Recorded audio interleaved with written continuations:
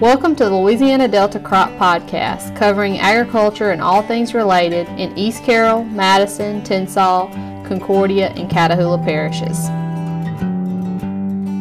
Welcome, everybody. We're back here for another episode of the Louisiana Delta Crop Podcast. We got myself and R.L. Frazier. You're in Madison today. You're in your office in Madison, aren't you? Yes, still in the office here. All right. Well, Kylie's out. She had to go home sick. She's a little under the weather today. I talked to her earlier this morning. Here with all the dust in the air with harvest running wide open. Yeah, she's talking about trying to get a sinus infection, so she was going home. She went home about middle of the morning, kind of get herself squared away. Yeah, in her condition, she don't need to be sick.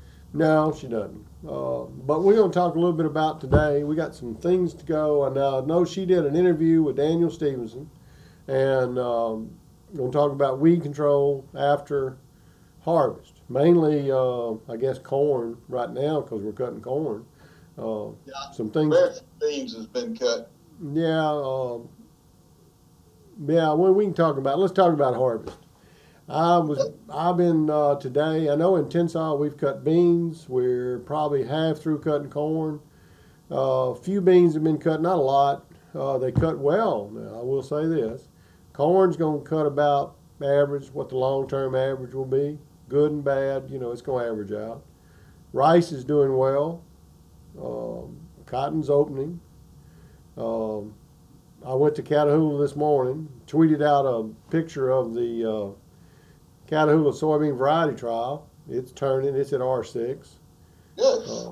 I talked to the grower. He's figuring probably take the leaves off end of next week, probably the first of the next. But it looks good. All of them look good. So and there's corn. They probably half through with corn down there too. He was pleased with what he's got, and he's all dry land. So. Well, similar situation here. Talked with some folks here in Madison and in East Carroll Parish.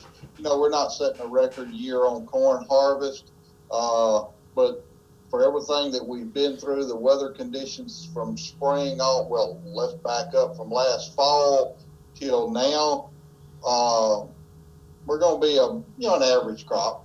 We're not going to be a record crop in corn, but everybody's really, really and truly, they're tickled to death with their yields they're getting considering. Yeah. In most cases.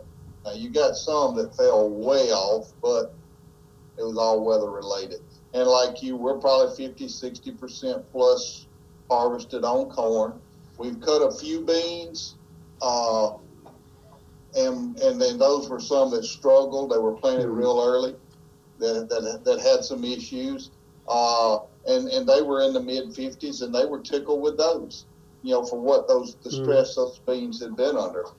We got some really good beans out there yet to come. I haven't looked at my variety trials lately, but I know that first one I planted is within a couple of days of your planting, so I'm probably right there real close too. Then I got a later variety. Cotton looking really good. Some of it is beginning to open. Rice looked good last time I was able to get to it. But to my knowledge, we're a little behind on rice, so we're not cutting any yet that I know of. Well, the rice, what they've cut's been good. Not a lot's been cut, but a little bit. Be more, probably some more next week, and then it's just going to go on. Interesting thing, and I don't know if we talked about it on the podcast. I think we did. I saw your bear the other day. Oh, okay. The one up there above the station by the woods. Yeah. Where you said you passed him and he was sitting there watching traffic going by. Yeah. He was looking both ways and then crossed the road safely. Well, he was back again, I think it was Monday or Wednesday. I can't remember when I was up there, but I think it may have been Wednesday. I passed him. He's standing on the side of the road, looking both ways. They're actually cutting corn across the road. Oh, and he was just standing there waiting, and I didn't think there was cars behind me, so I didn't see him get to cross. But he just stood there. I figured he's going to go over there and see if he can find where that combine dumped some or the grain buggy dumped some. Yeah. But and then from there, you don't know it, but you probably don't know it, but there's a pecan orchard behind that field. Yeah. And those candies get ready first, and they're always in those first few candy trees that are on there. I guess they'd be on the west side of the orchard, close to the cornfield. There's always bears sitting out there when they first fall. You know. Oh, okay. Now that's a new one on me. I wasn't. Oh yeah, they sit out there. Pecans, but I reckon so. Anything. They'll go out there and they go to those candies fall first, and you see them just sitting out there eating, just sitting out there eating. And the pecan grower, he just there's nothing he can do about it. You know, he can go run them off, but they're not going very far. They come right back. Oh yeah. You know. That was amazing that day I seen him. Just like what you said, he stood up and he just looks both ways, and had slowed down enough as I went by that I was actually able to see him in the rear view mirror of my truck. Mm-hmm. The last car passed him. He went right on across the road to the cornfield. Yeah, I mean they learn. They're smart. You know. Yeah. I saw him. I just laughed because he's right in that same spot where you was talking about. So, interesting thing this morning I saw when I went down to the Catahoula. I need to tweet it out too. Is the grower that we have the soybean variety with? He has the bags. You remember the bagging system? Oh yes, we still got a few around. He bags. He said he's gonna bag half his corn when he got, I don't know, 800,000 acres of corn, something like that. And he said he's gonna put half of it in bags and half of it he's taking to the elevator. But I took a picture of him. I was coming around the curve by one of his fields where he'd cut the corn, and there's 3 bags out there. There's 2 in one spot and another one. And I thought, I hadn't seen one of those in several years. It's been a while, but I know a couple of folks that I think still using them, and they're just for short term, just kind of beat the lines at the elevator, what most of our guys were using them for. Yeah, well, he's planning on holding his for a couple of months in there to check the price and just maybe catch a run up in the price where he can get it out and sell it, and that's kind of what he's got on his mind. Talking about price, I know it's not a big deal, but yesterday I did hear on the way home, listen to the market report, corn did take a little turn up yesterday. Yeah, still wasn't great price, don't get me wrong, but the price, the report I think shows that there's the yield is not for soybeans and corn is not what they were expecting. That Pro Farmer tour is going on, and they're thinking that the USDA is overestimating yield. I think that's what I read from it. I think we all agree with them on that. Yeah, it's I don't know. It's funny. It's how fields are. One's real good, one's not so much. One grower told me said if you had corn on clay soil this year, it was bad. And I said, well, that's not exactly true. Because I just got off the phone with a guy that it was just the other way around. And what was even more ironic was his clay soil that had the most water on it out-yielded, the lower end of the field out-yielded the upper end of the field. Yeah, well, they're wondering if some of the nitrogen didn't move. May have. The only thing we were just talking about it, they flew it on. Because it was too wet, or they felt like it was too wet to get in there. Compaction issues more than anything else. They didn't want to rut the field up. They flew on some urea early when it was young. And it was 4 or 5 days before they got a rain, and they got a good rain, big rain when it did come. Yeah. And they're thinking it washed it down to the lower end. 4 or 5 days, if it had been there long enough, had enough moisture to melt and go in the ground, I don't know if it would move that much. Now, if it was laying there kind of dry, just a little dew to melt it, maybe. Yeah, I don't. That's my thoughts. I can't prove it one way or the other. I wouldn't think it moved that. Not after if it had enough rain to get it in the ground.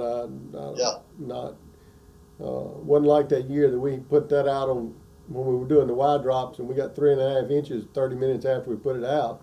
Now most of it went in the ditch. Now it just flowed with everything else. Yeah.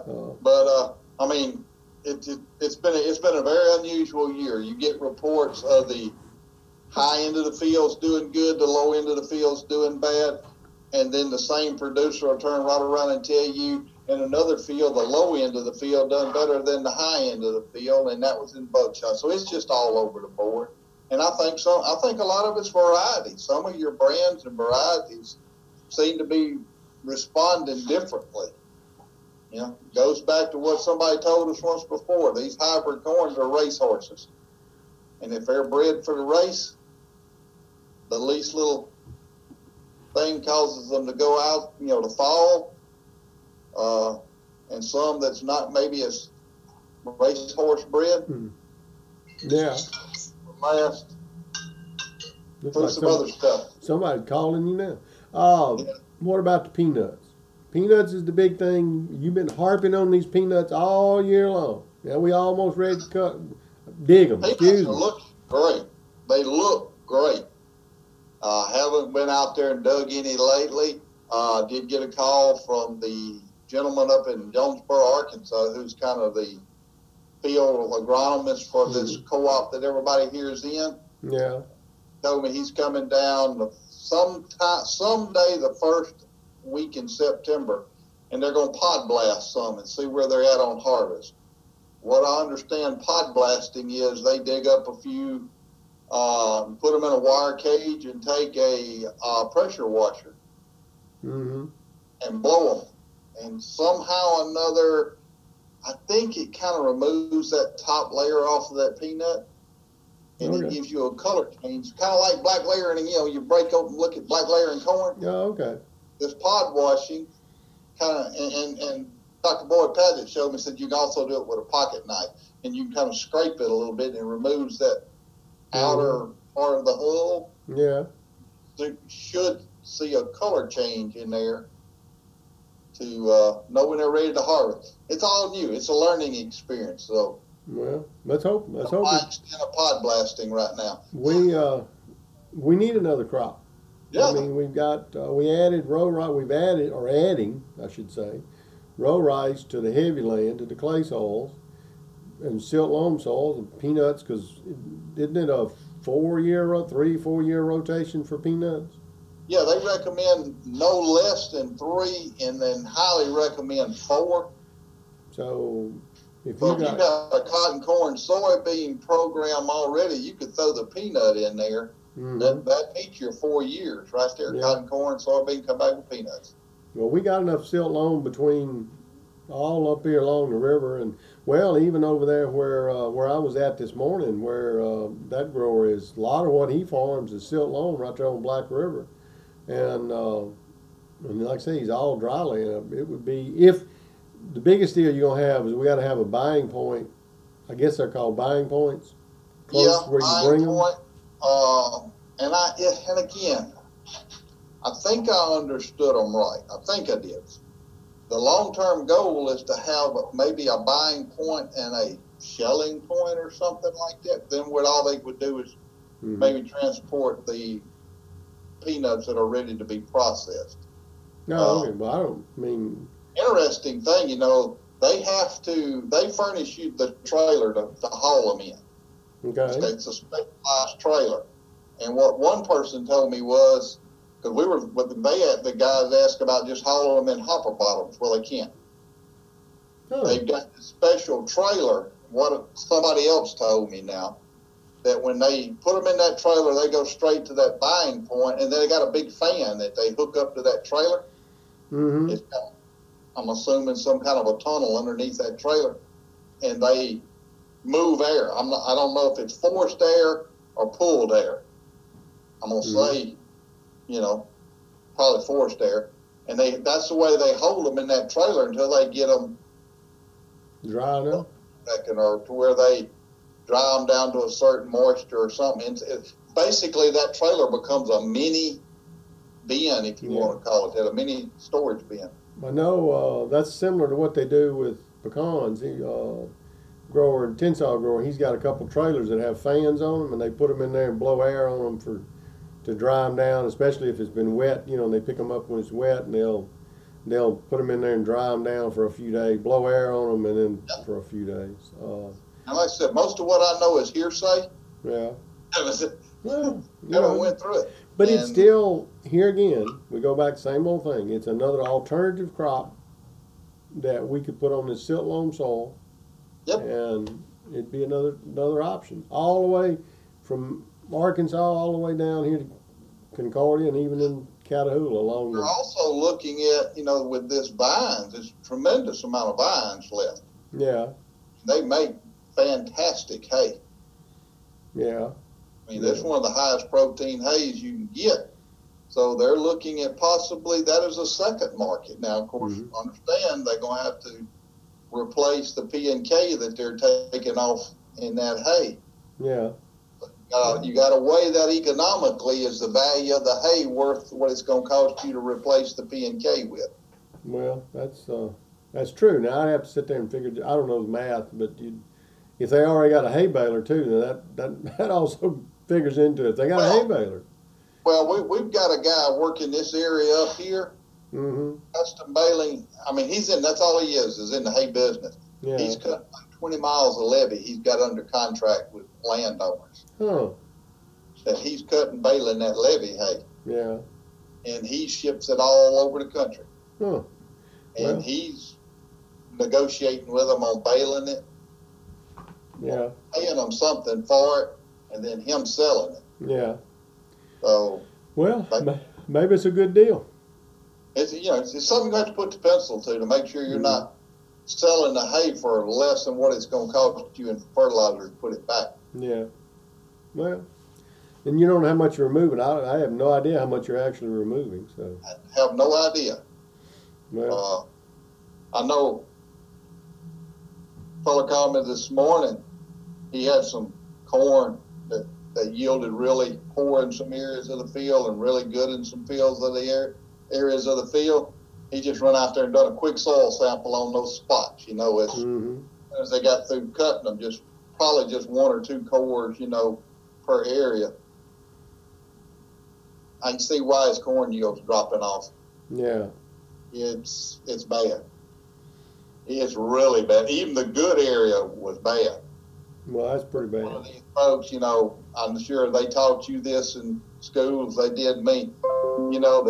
This old Mississippi River Delta soil, it's enough. It'll never run out of P and K. It's enough there to last forever. That's what they said. Well, that's what they said. But when we went to growing corn and beans really, really heavily and got away from cotton in this Mississippi Delta, or River Delta, we mined a lot of that P and K out, and we're getting in trouble in a lot of cases, guys. Yeah, and I think too that the varieties have changed. The breeding has changed the varieties, and they use P and K differently. And Yes. I don't say differently. Their requirements are different. Well, as the yield has went up, it's pulled more. Yeah, it's pull more. So I mean, all that goes into a factor. So you have to kind of sit there and they're going to have to sit there and think about it. And everybody is, because P and K is expensive. I mean, I think. Yeah, and that's the first thing he told me. I just don't know if I can do it. I can afford to do it. Yeah. My response was, you can't afford not to. Yeah. Well, and here again, you write him a site-specific application, makes it a whole lot cheaper than doing the whole field. Oh, yeah. Yeah. Yeah. Well. It's the thing, these guys have sat on that and not wanting to put any input in them. And you and I have talked about this before. You put nitrogen out, it gets green, you see a response from your money. Yeah. In K, you do not see that response till you have mined it to this point. And that's what it is. You may go 5 or 10 years, then wake up one year, my yields just dropped out the bottom. Well, now it's going to take years to get it back up. Yeah. Where that little maintenance alone will save you a lot of grief. Yeah. Well. Yeah, it is. Farming's a complex business.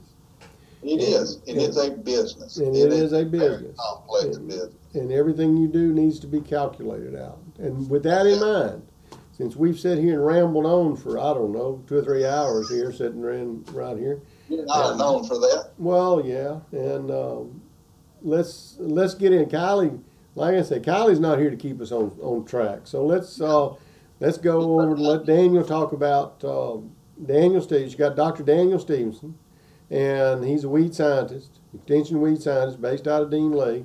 And I didn't listen to all. I listened to the first of it. He's going to talk mostly about corn and weed control after corn, pigweed.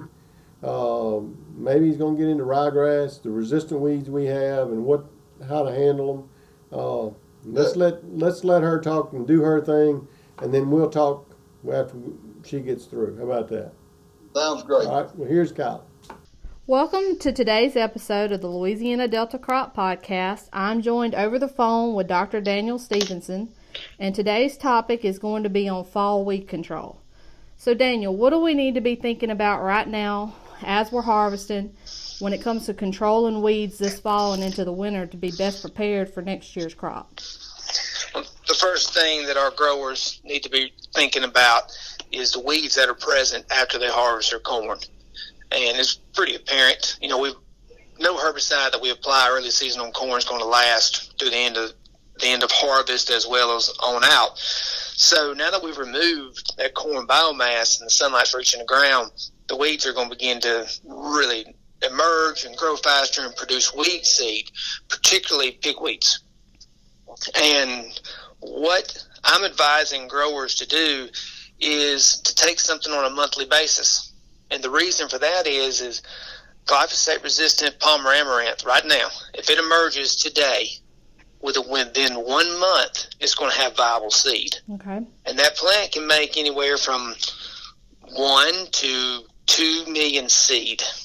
And those seed can do nothing but cause us heartburn. So what I would like to see growers do, and what I have seen has worked well to managing weed species, and really not just pigweeds. It kind of helps with the broadleaf sydney grass, the brown top millets, the barnyard grasses that are in the field, and any other weed, is within a couple of weeks of harvest, go in and just take your flail mower and cut that corn stover down to the ground, and you're cutting the weeds. And that's going to stop that weed. It's going to chop it down, prevent seed production. It's also going to distribute your corn stover for the next step, which I would like to see occur no later than 1 month following that, which is tillage. So that puts us into September, and the grower maybe begin to get his or her field ready for crop production for the next year. So pulling a disc through the field, bringing a set of hippers back through there. Just the tillage needs to be aggressive enough that you're destroying any new emerged weeds or some of those ones we mowed beginning to regrow. So that's a month later. Step 3 to 4 more weeks after that, now we're into October. Okay. That's where we could use a herbicide, such as if you have emerged weeds, of course, I would suggest you use a paraquat. And rates depend on the size of the weed, so we can discuss that later, not in this podcast, but at the point from a rate of paraquat, and use a residual herbicide. Something such as Gold, is also known as Galligan. Valor would fit well here. There's some other products that really lead off would fit well here, and we actually have some data for henbit and other general winter annual weeds that an application of Gold on October 15th to Halloween, or Valor and lead off on Halloween, or November 1 application, will give outstanding henbit and other broadleaf winter weed control out to next March. Okay. The problem with that is you have the chance to have beds naked and erosion. So that is something the growers think about. So if you're in a highly erodible area, think twice about it. But if you know you've got a henbit problem and you struggle with henbit in the spring, this residual application in the fall could really help you. The next thing from the residual application in the fall that we need to be thinking about is glyphosate-resistant Italian ryegrass. What our growers are doing right now, Kylie, is they're relying on clethodim, which is Select and various other trade names that are out there, and they're tank mixing it with their burn down. So they'll go a glyphosate, 2,4-D, clethodim, glyphosate, lead off, clethodim. And when they're doing this, the ryegrass is getting some size on it, and lots of times we're successful, but lots of times we're not. Yeah. And we're having sublethal death out there, or completely some populations were starting to completely miss, which worries me because Mississippi has already confirmed ryegrass that is resistant to clethodim. Oh, wow. And we followed behind that ryegrass that Mississippi got back in mid 2005, 2006, started moving in on us about 4 years later. Okay. Is when it kind of blew up. So if we're tailing behind them, 3 to 4 years, maybe 5 at the most, it's going to eventually happen. And the way our growers are using clethodim to control ryegrass, to be honest with you, they're asking for it. Yeah, sounds like they're asking for resistance. The best way to manage glyphosate-resistant Italian ryegrass is based off some research that Jason Bond and Tom Eubank did with Mississippi State University. And Donnie Miller and I discussed doing this work, but why reinvent the wheel when their program is so solid? Absolutely. And what they have found is the best way to attack glyphosate-resistant Italian ryegrass is with fall applications of something like dual magnum or esmetolochlor. There's multiple. I don't specifically have to be dual magnum, but esmetolochlor. Okay. A product like Boundary, if you're going into corn or soybeans. Zidua is also an option. You can also do a double disking, and a double disking is north to south. So from 0 to 180 degrees, and then at an angle. And I'm talking an aggressive cut. What time of year would that need to be happening? Fall. Okay. Fall. Everything I'm talking about is fall, which falls into that Halloween structure, because Dr. Bond, also in Mississippi, found that ryegrass begins to emerge in late September through October. That's its main window, and into November. Okay. It almost perfectly matches the emergence pattern of henbit, and that's some data that we have from here in Louisiana. So a lot of these treatments, because we have evaluated esmetolochlor for henbit control, it's not as good as I mentioned the Gold and the Lead Off and the Valor, but it does offer some control. So not only would, say, a esmetolochlor application around Halloween, not only is it out there for your ryegrass, but it's also out there to help your henbit and other winter weeds. The thing that we got the growers got to understand, we have to take mixed paraquat with this. Okay. Every application. So, and when I say paraquat, I'm talking if you're using a 2-pound material, we're looking at a quart rate. If we're looking at a 3-pound material, it's a pint and a half. Okay. Kind of rates, because we got to make dang sure we burn this and kill it. If our growers decide, I'm not doing anything in the fall, I'm going to step over in the spring, that's where the clethodim steps in, except we're not waiting until February and March to chase it. We need to be looking in January. After we come out of that winter, it starts to green up and grow a little bit when it's really small. If we would have been placing clethodim there, Kylie, instead of later, we may not be having the problems that we're having, but we're delaying. So if we continue to ignore ryegrass, and it's growing bigger, bigger, bigger, all right, now we're starting to tiller, and we're out into that spring timing, which is about just after corn planting. I'm thinking, it's paraquat plus atrazine, paraquat plus diuron, paraquat plus metribuzin. So the atrazine if you're going into corn, the diuron if you're going into cotton, the metribuzin if you're going into soybeans. And I'm talking a gallon of glyphosate. Okay. To put this out. And coverage is paramount. So an airplane can't do this. 5 gallons of water is not going to cover it. I'm talking a tractor with at least 15, 20 gallons of water.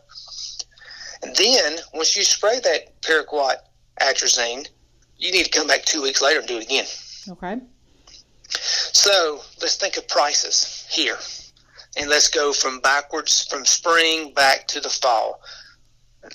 I don't have a number, but let's just imagine what the cost is, 2 applications of paraquat at that rate, and step back into a timely shot of clethodim, which we're losing, so we might as well forget it, back to just using a pint and a half to a quart rate of esmetolochlor in the fall. And the heartburn that's going to save you through the season, not having to deal with glyphosate-resistant Italian ryegrass. That's how that program's set up. Mm-hmm. But just can be completely frank, our growers, the way that they're using clethodim by tank mixing with glyphosate and 2,4-D or glyphosate and leadoff at sublethal doses, most times they're just asking for it. And unfortunately, we've got some populations now that are starting to spring up that clethodim's not working on. Yeah. So the third weed really that we got to be concerned about that's just completely exploded in Louisiana in 2019 is horseweed, also known as mare's tail. Mm-hmm. It's a lot of that around here. So. Oh, absolutely. Our growers are seeing it now as a fall, not as a fall, but as a summer weed, because they see it growing in their soybeans, they see it growing in their cotton. Yeah. But what they're failing to realize is that weed germinated most likely the fall before. Horseweed has traditionally always been a winter annual species. It emerged in the fall, stayed kind of in a rosette pattern, real small, short, maybe 2 or 3 inches tall throughout the winter. And then into the spring is when it began to bolt and explode. But it would complete its life cycle most times down south before we really got into the crop season. Really wasn't that big a deal. Up in the Midwest, Indiana, Illinois, Ohio, it's a pest throughout the cropping season. It is becoming a pest for us. So the best way to combat horseweed, and I'm going to tell you, I bet money is glyphosate resistant. I haven't been able to screen it because I can't find any that's not. Okay. That is susceptible to glyphosate. So let's just call it glyphosate resistant horseweed or mare's tail. The best way for us to attack that is if a grower scouting his field, whether it's the grower or his consultant or his salesman, and you notice mare's tail or horseweed, I'm going to use those names synonymous, so forgive me. In the fall, an application 2,4-D is the best thing to do, a full pound. You could use dicamba as well. Sharpen's right there, but 2,4-D is really the most economical. Okay. And let's knock that population out, because what happens is when that mare's tail emerges and it's just kind of sitting in rosette pattern, it's not getting taller, it's driving that taproot really, really deep. And Larry Steckel's shown some pictures of a mare's tail root being 3 feet deep. I can attest to that. Will had some in a field that we had just picked up, and we spent a whole summer hoeing that stuff, and I'm telling you, that stuff is bad. Yes. And it's really, really difficult. So attack it in the fall. It's just, and if you notice, the thing that keeps coming up here is whether it's henbit or glyphosate-resistant Italian ryegrass or glyphosate-resistant horseweed, we're attacking it in the fall. And that goes back to the old weed science adage is it's a lot easier to kill a small weed than it is a big weed. Because if we ignore this horseweed and we move into the spring, grower sees it and he says or she says, I'm going to use glyphosate, which doesn't work. That just everybody puts in glyphosate to kill all the other weeds that we have. Right. And they use 2,4-D, but they stick with a pint rate or a pint and a half rate of a 4-pound 2,4-D, and they don't kill it. Mm-hmm. And it keeps growing. Then they plant the crops because they just plant the crops. Right. And it keeps growing, and it's in their soybeans or it's in their cotton. And then it becomes a booger because there's not many tools that we have to control it post-emergence in crop. Right. There are some things we can do from a residual standpoint, a pre-emerge herbicide. But here's what I have observed in Louisiana. I don't see a whole bunch of horseweed that is actually germinating and emerging in April and May. It's all that's come from earlier in the year. That's interesting to point out because I wouldn't have realized that either. Yeah, you'll see it sometimes, but not to a great extent. Now, Arkansas was the same way a decade ago, but it's like the weed is kind of changing its growth pattern. Mm-hmm. And kind of what it does. So we'll eventually get there, unfortunately. That's just the way it is. Right. So things like herbicides that contain classic or that contain first rate from a residual standpoint. So the Canopy DF has got the classic metribuzin in it. That would be a good residual herbicide for horseweed. Things like Authority First or Sonic that has sulfentrazone and First-Rate in it. Those would be good products from a residual standpoint to use, and they're also very good for pigweed control and other things. As we step in crop, the herbicides post-emergence in soybeans that will offer you control of horseweed. So, yeah. Dicamba and Extend soybeans, 2,4-D and Enlist soybeans, Liberty and Liberty Link soybeans, and also can be used in Enlist. But if we're just growing a basic Roundup Ready soybean, First-Rate is essentially your only option. Wow. So you can see how you can get limited there. Right. In cotton, Dicamba, of course, and Extend cotton, Liberty and Enlist Duo or Enlist 1/2,4-D and Enlist cotton. Then in Liberty and Roundup Ready or Liberty Link, if you get into just a basic plain old Roundup Ready, Invoke is about the only option you got that offers any activity on glyphosate-resistant horseweed. So we're getting limited there. We have some tools in the new technologies, the Extend and the Enlist technologies that offer Liberty, because you can use Liberty in both technologies of cotton and soybeans we discussed. But we still have a lot of growers who are still growing the basic Roundup Ready soybean. Not so much as we had in the past due to the drift issues of dicamba. But they're still there. Yeah, they're still there. Yeah. And honestly, when I get that phone call, it's First-Rate immediately. 0.3 to half an ounce, spray it, because we got to stop it. Because if it bolts and we don't get it stopped, then it's dang near impossible to get. Once it gets, if it's growing along with the soybeans and it gets as tall, a foot or more tall, and that taproot's 3 feet or more deep, single application of First-Rate's not going to work. So, back to the beginning. We have seen whether we're chasing henbit, swine crest, shepherd's purse, all the other normal winter annual weeds that we see in Louisiana, glyphosate-resistant Italian ryegrass, or glyphosate-resistant horseweed. If we start trying to fight these particular weeds in the fall, we're going to be a lot better off than waiting until the spring. Yeah. Because the loss of clethodim, or almost the loss of clethodim for Italian ryegrass control in Louisiana, is right on the horizon. It's already been lost in Mississippi. So they're really struggling. And then this horseweed issue, without a doubt, if we could take it out in the fall, or if we see it early in the winter, January, February, and jump on it hard and get it. Yeah. That's what we're going to need to do. And I think that's where we failed this year, is the weather prevented us from having timely burn downs. And when we were able to get into the field, sometimes that horseweed had already bolted and was really tough to kill. That's right. Well, it just sounds like if you're prepared in the fall, you just have a lot more options available than if you wait too late. So yeah, and I know the growers who will be listening to this, and we'll maybe one of them, Callie, to be perfectly honest with you, he or she is looking at it like, look, I'm on the back end of my crop loan.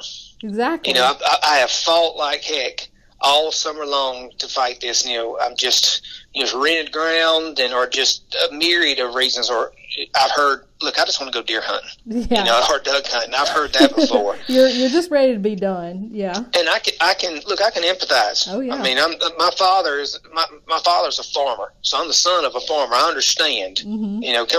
Come the fall, you're like, man, I just want to get this crop out, get it sold, and get done. Exactly. Get my bills paid. Yep. But if you know you got this problem, and you know you have to fight like heck to keep it beat down and maybe failed somewhat, you got some control, think of what it's going to cost you next year, because all that weed did that you left in the field just made seed. And that Italian ryegrass can make thousands of seed. Palmer amaranth and water hemp, that are resistant to glyphosate can make 1 million seed.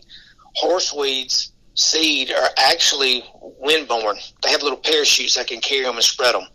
So you may think you got it confined to one field or one area of a field. If you let that thing go to seed, guess what? It's going to be across your field. Yeah.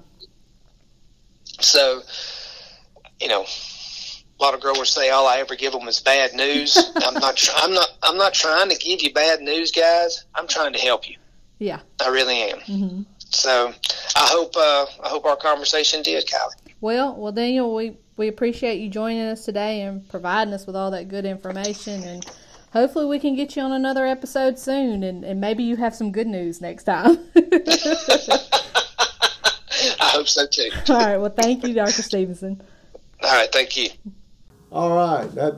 I knew it was going to be good. Daniel always has a lot of good information. Daniel's a great speaker and knows what he's talking about. So, yes, it was a very good program. So, like you said, we've got all these resistant weeds, ryegrasses that we've got to deal with, and we've got all this land that did get planted this year. That's going to be and most of it was out there long enough it made seed. Oh, yeah. I know some I saw did.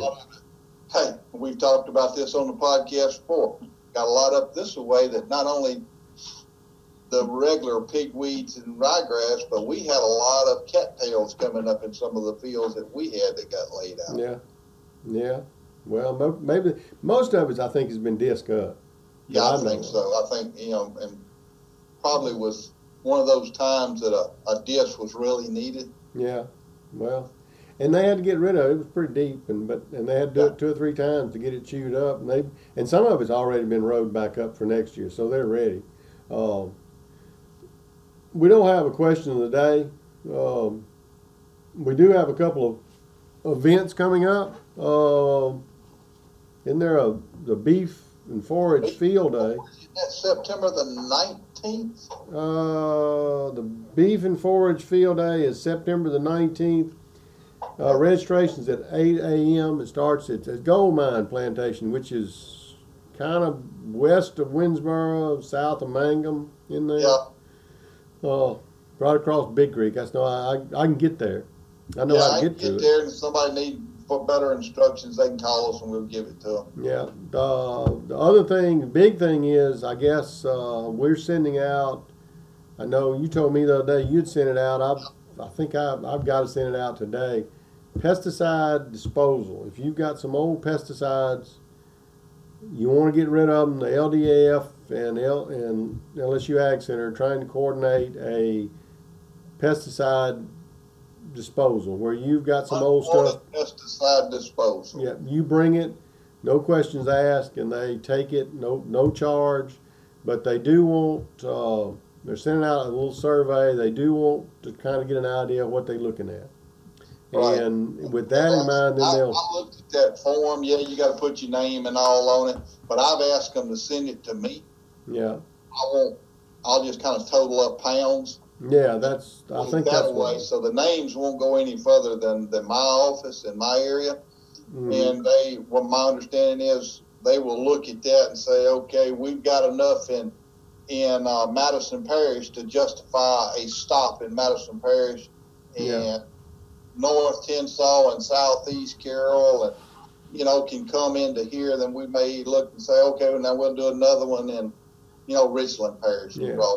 I think that's what they're trying to arrange collection points and seeing what they're looking at. So we'll I got to send mine out today, and I'll add that about just sending it back to me, and then I'll total them from there. I guess that's pretty much all we got. Other than another thing, just safety. During harvest season, everything going on. Not only from a driver's perspective, but a worker's perspective. All this big equipment moving up and down the roads. Be aware of it if you're in an automobile, or if you're on farm working. Just be careful, especially. Somebody said the other day, we all got a bad habit of jumping out of the truck, leaving it running, go out there to tweak something up. And, a couple of years ago, we had a guy lost his life like that. Just went out there to tweak something, and something went wrong, and the I think it was a corn picker engaged and pulled him on up in there. Yeah, well, everybody needs to be careful. A minute, shut it down, do what you got to do, then fire it back up. Yeah, it's well worth the price of good batteries to do it. I mean, I know everybody doesn't do it, and you think it is, but it is. Safety needs to be a priority for everybody, the farmers, the workers. Everything I just said. Yep, needs to be a priority. And even people riding down the highway. Yeah. Don't get in a hurry. Don't get in a hurry. So, all right. There. Well, with that in mind, I think we've talked long enough. And like I say, Kylie's not here to keep us straight on time. She tends to put her thumb down on that time business. So this podcast may go a little bit long, but that's all right. Y'all subscribe to it. Send us your ideas, any questions. Contact us. Let us know. Let us know how we're doing. And I guess we'll be back next week. So. Yes, sir. Also, give us a good review. The Louisiana Delta Crop Podcast is produced by the LSU Ag Center Extension Service. For more information, visit the lsuagcenter.com or contact your local extension office.